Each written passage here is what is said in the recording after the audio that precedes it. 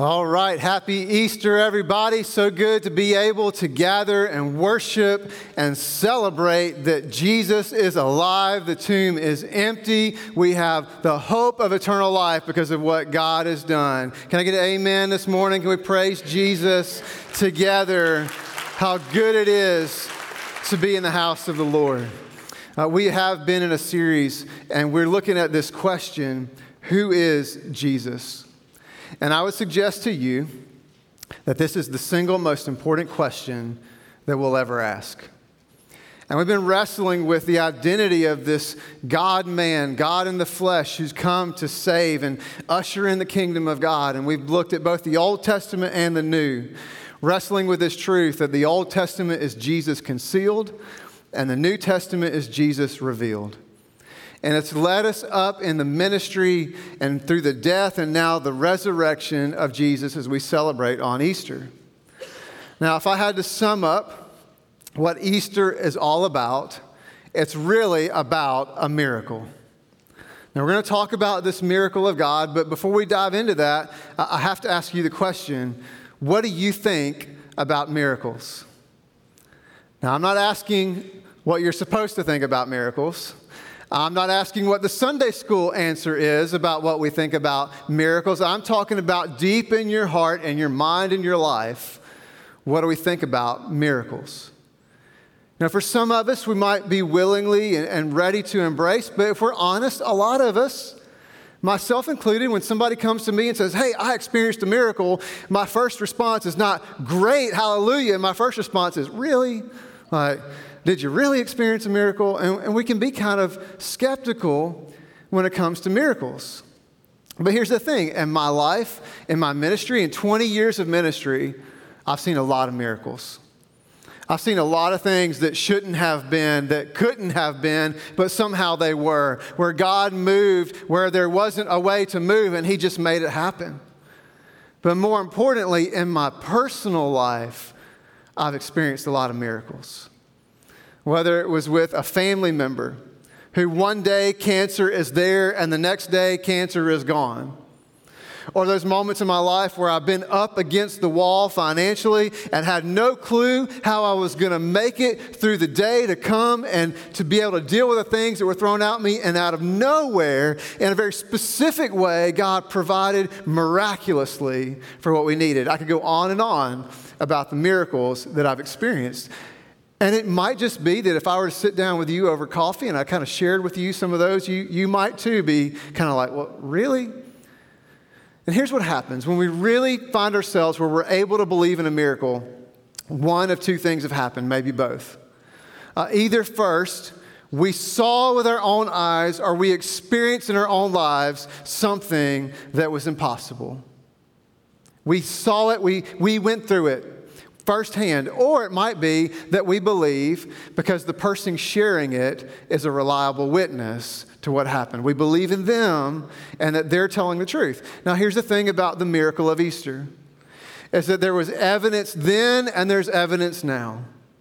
And there were reliable witnesses then and there are reliable witnesses now that we can embrace this miracle called Easter.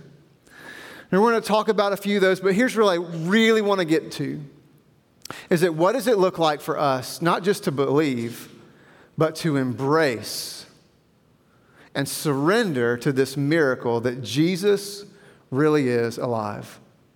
So let's talk about what is it that happened on Easter Sunday. It actually really began a week before that, and we talked about this last Sunday as Jesus entered into Jerusalem. He comes in from the east. We call it Palm Sunday. People laid down palms and they laid down their coats and they shouted Hosanna, and they were celebrating because they thought Jesus was going to come into the temple area and He was going to be crowned as king, and they were going to throw out the Romans and make Israel the country they all wanted it to be. Well, Jesus goes into the city. He's not crowned as king. As a matter of fact, He looks around, He turns and leaves. And He goes to cross the valley to the Mount of Olives and to Bethany. He rests. He comes back the next day. Again, not crowned as king. Instead, He comes into the temple area. He sees people taking advantage of those coming to celebrate the Passover. He turns over tables. He runs the money changers out. And again, He turns around and leaves. He comes back on Tuesday.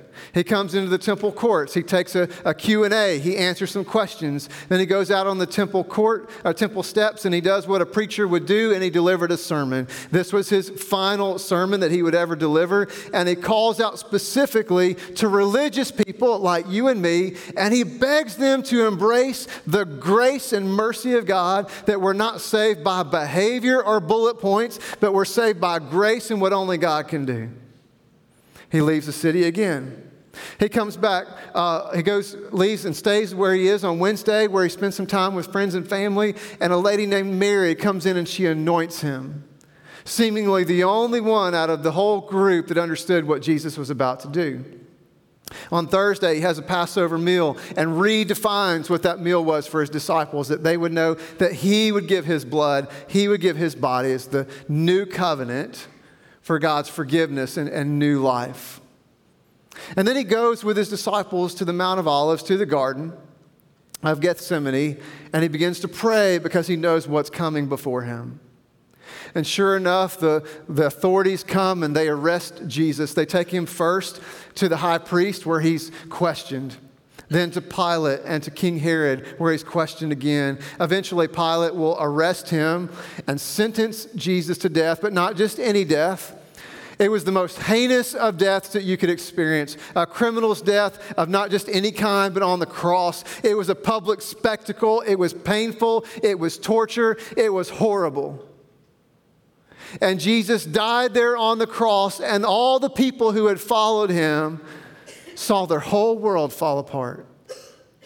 And we would have looked at the scene and we would have seemingly thought, well, this is chaos, this is disorder, that everything is out of control, but it could have been nothing further from the truth, because every step of the way, Jesus was in complete control, in submission to the Father's plan for salvation.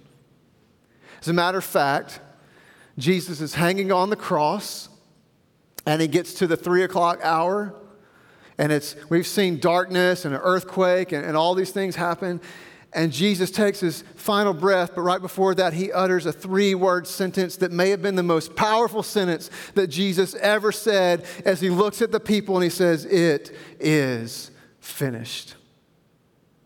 Now, what Jesus was saying was that finally, this is why I have come, that everything was leading to this moment, that this is why I was born, to give my life as a ransom, to do what humanity could not do. So he took on a human body, he took on flesh, and he gave his life to ransom us from a sin, a problem that we couldn't get ourselves out of.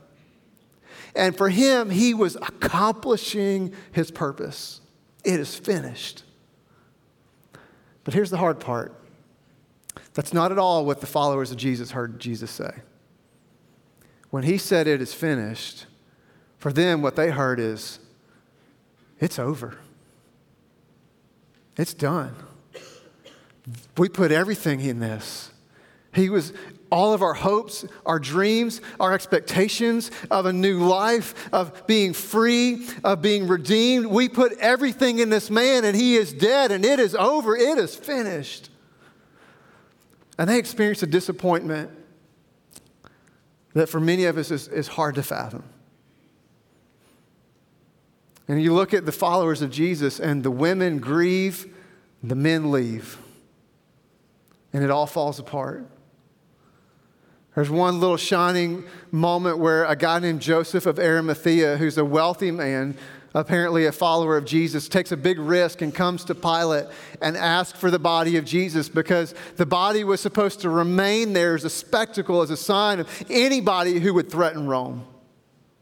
But Pilate instead gives the body of Jesus to Joseph of Arimathea, and he buries him in the tomb that he had carved out for his family. And there was a finality to it. In a lot of ways, it was finished. But we know the other side of the story, right? That God was just getting started, and God had a big surprise in store for those followers of Jesus. Now, what was that surprise? Well, we find it in Matthew 28. We'll start in verse 1. After the Sabbath, at dawn on the first day of the week, Mary Magdalene and the other Mary went to look at the tomb. There was a violent earthquake, For an angel of the Lord came down from heaven, and going to the tomb, rolled back the stone and sat on it. His appearance was like lightning, and his clothes were white as snow. The guards were so afraid of him that they shook and became like dead men. The angel said to the women, "Do not be afraid, for I know that you are looking for Jesus, who was crucified. He is not here. He has risen, just as he said. Come and see the place where he lay. Then go quickly and tell his disciples, he is risen from the dead and is going ahead of you into Galilee. There you will see him. Now I have told you."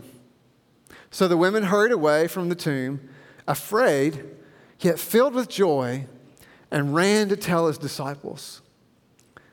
The surprise of all surprises.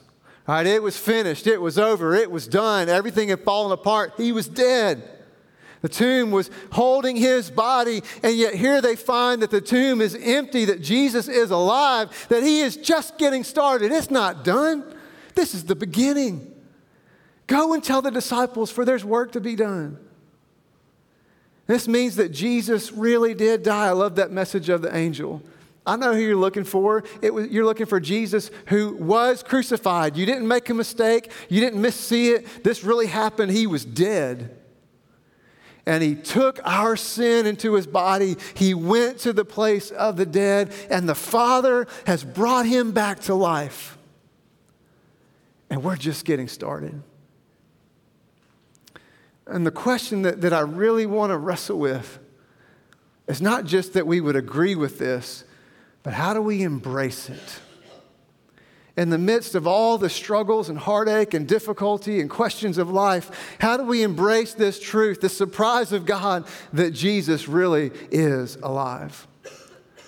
Well, right here embedded in the story, I think there's some things that might just help us embrace the power and the truth of this story. Here's the first. Don't let disappointment prevent us from seeing Jesus. I cannot overstate the disappointment of those early followers of Jesus. They were absolutely crushed in every way. And they didn't know what to do or what was coming next. They had no clue. And they were struggling with the disappointment that they could have never possibly imagined that they'd be experiencing. And every single one of us will experience disappointment in all kinds of different ways throughout our life. Some of us this morning are walking through some heavy disappointment in life. And the question is, what in the world am I going to do with that? Because I would lift up this truth. What we do with disappointment will either hold us captive to it or will set us free. I mean, look at what happened to those early followers. If Jesus had not intervened in the life of those early followers, might they have been held absolute captive for the rest of their lives to the disappointment that they experienced? And yet somehow they were able to bring it to Jesus who set them free. So what do we do with disappointment? Well, there's a couple of different things that we do. Sometimes what we do is we do nothing. And if we do nothing, I promise you we will experience bitterness. Let me say it this way. Disappointment, unattended, over time, becomes bitterness. Every single time. Sometimes we are afraid of it, and so we just bury it and we act like it's not there. We try to ignore and believe that disappointment is not something that happened, and we just want to move on with our life. Or maybe for some of us, we try to be religious, we try to be pious, and we tell ourselves, well, I'm not supposed to feel disappointment about that, and so I need to let that go and move on as if it didn't really happen. And whenever we ignore it and bury it and try to move on as if it wasn't there, every single time we are planting a seed of negativity, of hurt, of pain, and that seed is going to grow and it's going to bear fruit, and the fruit is going to be bitterness. And that bitterness is going to impact every decision. It's going to become the lens for our lives. It's going to impact every relationship and ultimately give direction to who we become. a less than attitude, a never going to work attitude, hurting, painful, can't trust anybody kind of life. And so we got to be careful that we don't ignore it. We've got to do something with it. Sometimes it's not that we do nothing. Sometimes what we do is just like the men, we run from it. And when we run from the disappointment in our lives, I promise you we will experience regression. And here's what I mean. The men that had followed Jesus, when they are faced with their disappointment, what do? They ran back to what they knew. Right? I don't know what to do with this. This is hurtful. This is painful. This is scary. This might cost me something. I'm going back to fishing. Because that wasn't really what I wanted, but at least I know what it is, and I'm comfortable with it. And many of us run to temporary things for forever problems because we want to just dull or deal with the pain right now with that temporary feel good. And we will always experience that drawing back rather than moving forward. Because here was the big danger for those men who ran away. If Jesus had not intervened, they could have lost everything that they had gained up to that point. And when you and I run away from disappointment instead of running to Jesus, we can also lose everything: the growth, the wisdom, the strength, the perseverance, the grace. We can lose it all when we're not willing to face the heartache and the hardship in front of us and say, I'm bringing it to Jesus. So what do we do with the disappointment? Well, what if we did like the women? What if we keep moving forward in faith? I believe that when we do this with the disappointment of our life, that just like the women, we will experience an opportunity. When those women, Mary and the other Mary, wow, they had some disappointment. I mean, this was hard, that Jesus was the one that they put all their hope in. And now he's dead. And they didn't know what to do. They didn't know where to turn. They didn't know what was going to happen to them. And so what did they do? I wish I could have been there in that moment and this conversation that they had where they finally came to the conclusion, we just have to do the next right thing. And what's the next right thing? Jesus, who we love, has been killed. He is dead. Let's go anoint the body. And here's the thing as they go. They were not ignoring the big problems that were facing them. And let me tell you, there were some big problems facing them. We know the long-term things, but what about just in that moment? For starters, there's this great big rock in the way. How in the world are they going to get into the tomb to anoint Jesus with a big stone blocking the way? Well, they didn't have an answer for that, but they just knew this is the next right thing, and they went in faith. Well, what about the guards? Are they just going to get out of the way? Maybe the guards are going to roll the stone away. Doubtful. These are the men who have been hired to guard the tomb from these very people from touching the body. Are we going to be arrested? Are we going to be killed? They didn't have an answer for that, but they just did the next right thing, and they went in faith. And when they went in faith, despite the disappointment that they were feeling in that moment, they experienced an opportunity for God to do what only God could do. They were in the position to see God use the setback and make it the set up for what He wanted to do in their life. And it's only when we're able to bring our disappointment to the feet of Jesus that He will do the very same thing, and we'll be in the position for God to do what only God can do. What would that look like for us to not give up? But I'm just continuing to look for Jesus in the midst of it. And as a follower of Jesus, I know this, is that the one thing I can never let go of is hope. As followers of Jesus, we always have a relentless grip on hope. We keep looking for Jesus. And Jesus promises us when we look for Him, we will find Him. That brings us to the second truth. Don't let doubt prevent us from searching for truth. Everybody in this story could have just given up. But what did they do? They kept searching. They kept looking. And when they looked, they found. that Jesus came and led them into truth. Everybody in this story is dealing with doubt. And here's what's so fascinating, is that it was not the lack of evidence that made them doubt. Here's how I know that. Is that even when they came face to face with the risen Jesus, some of them still had doubt. Many of us think, if things will just turn, if God will just show me, if He'll just come and do something, then I'll stop doubting. No. We need more than the evidence to overcome doubt. Take a look at this, Matthew 28, verse 16. Then the 11 disciples went to Galilee, to the mountain where Jesus had told them to go. When they, what? Say it loud. When they saw Him, here's the evidence, He's right in their face. When they saw Him, they worshiped Him, but some did what? Doubted. Even face to face with the risen Jesus, some of them were still battling doubt. And what we need to understand is that doubt in and of itself is not the final barrier between us and faith, the final barrier between us and Jesus. When we bring it to Jesus, it can actually bring growth. God can use it to grow up faith in us if we'll bring it to Him. And there's all kinds of different ways that we doubt. When I think about it, all the ways that we have doubt in life. For some of us, we doubt that God exists. Is there really a God? Right? Where did all this stuff come from? I guess it just poof out of nowhere. How could there be a God out there? But when we look around, we got to start to ask the question, what requires more faith? To believe that there's a God or to believe that there isn't?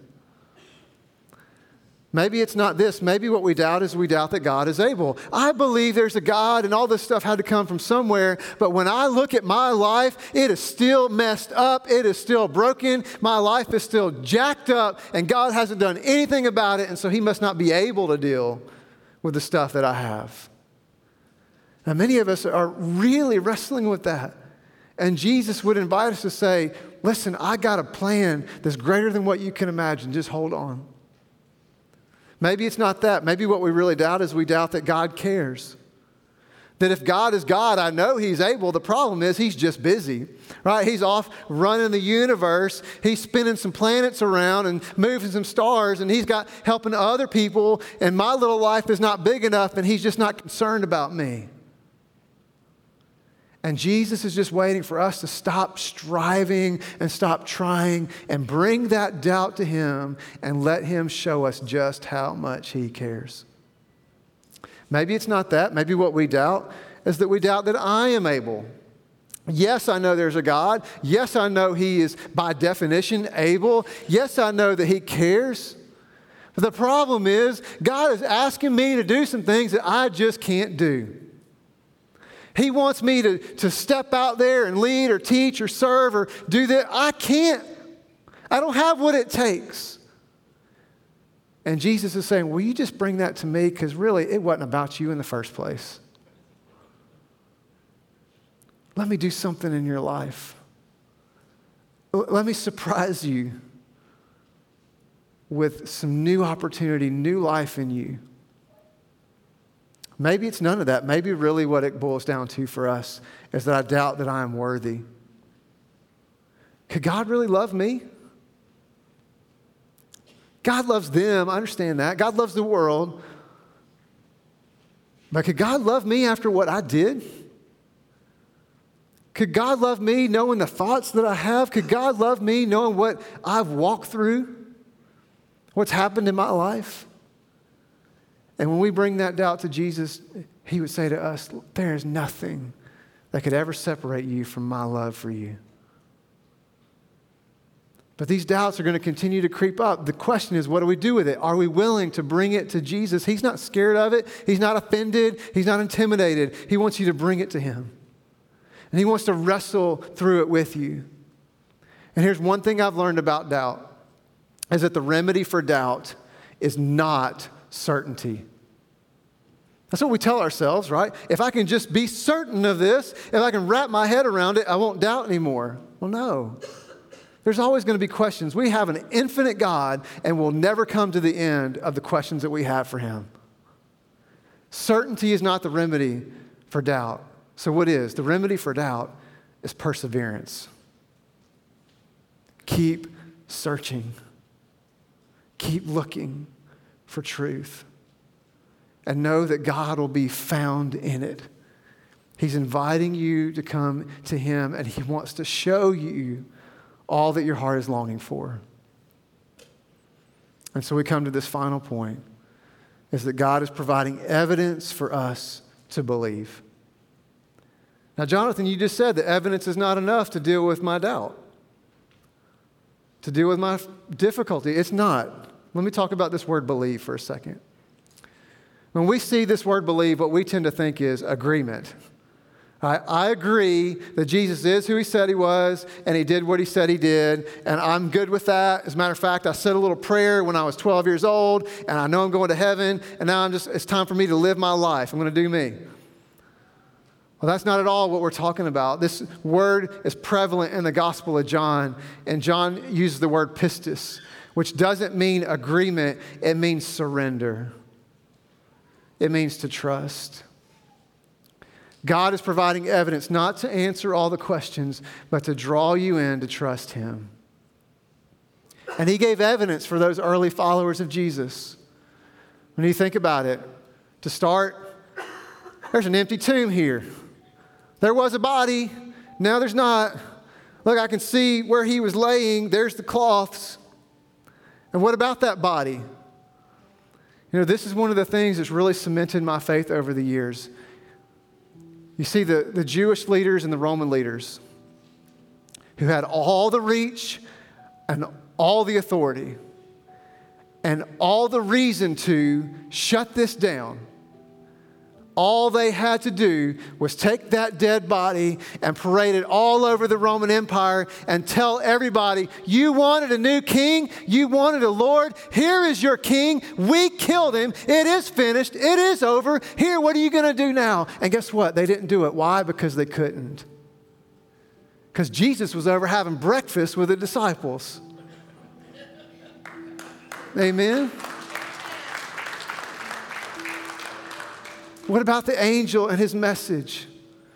What about those women? It is amazing that God allowed the first two witnesses to be women, not because they're less than, but because He knew that in the first century, a woman's testimony was useless in the court of law.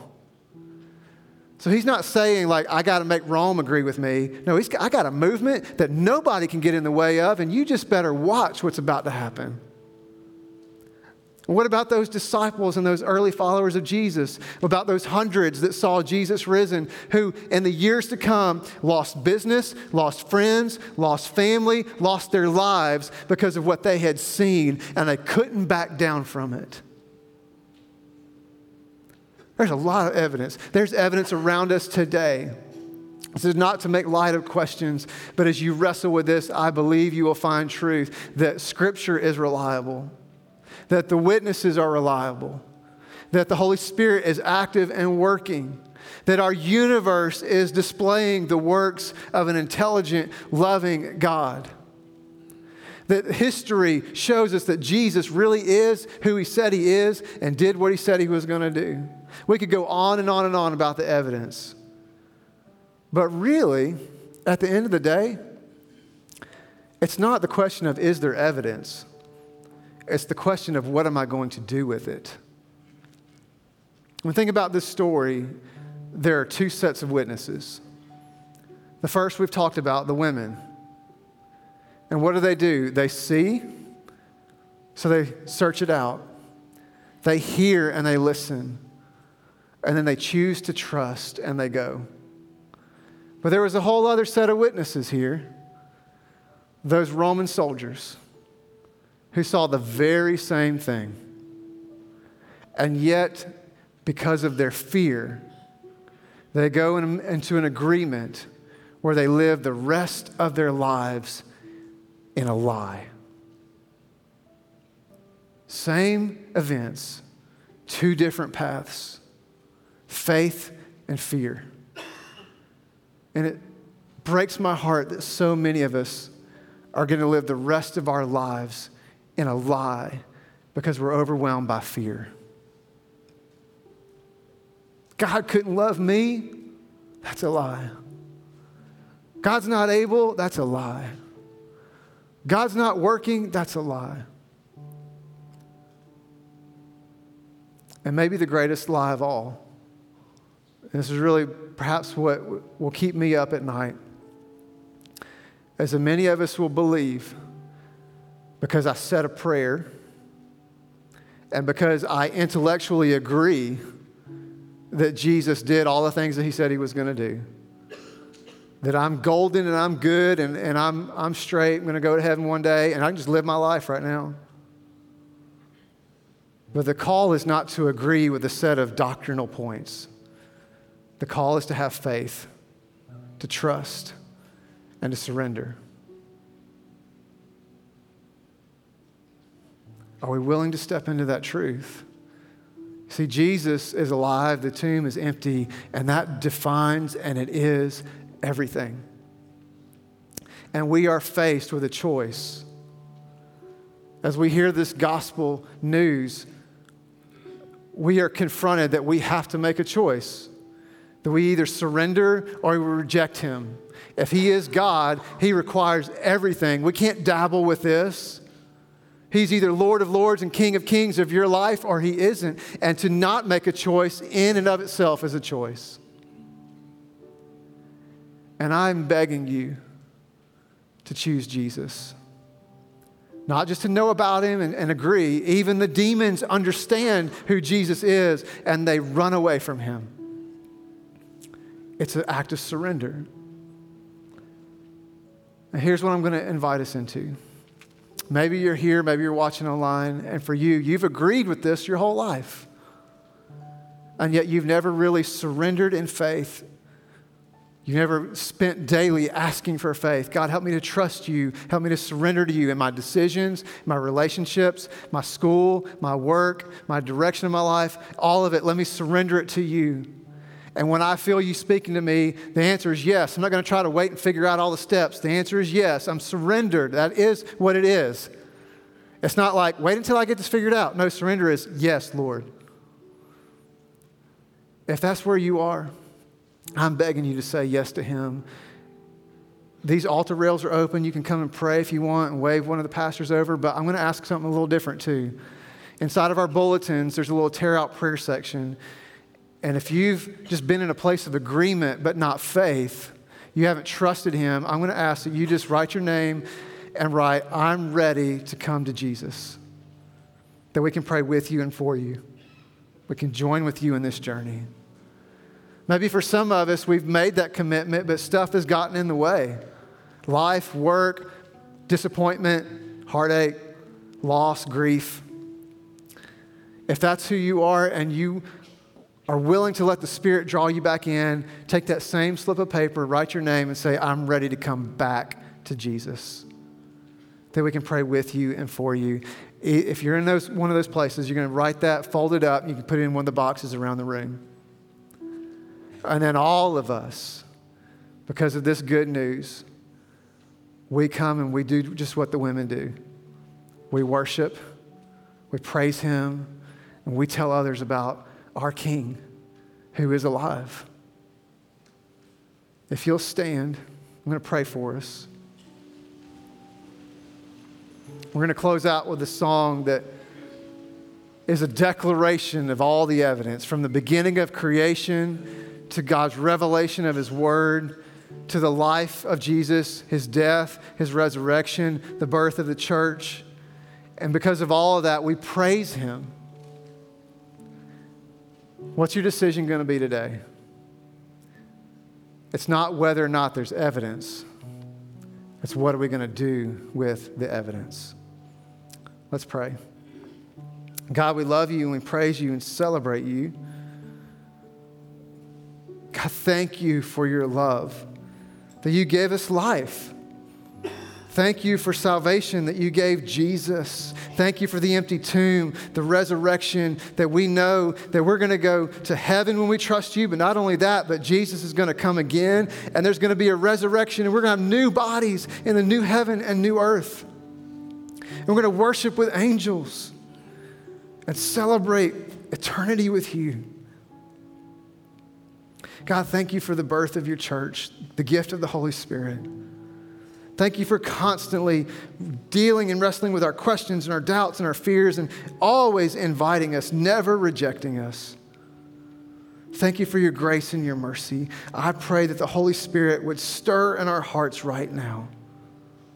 Draw us to you to take that next step. What is the next right thing to do in our relationship with you? And have courage to take that step. Come, Lord Jesus, do what only you can do. It's in Jesus' name we pray. Amen.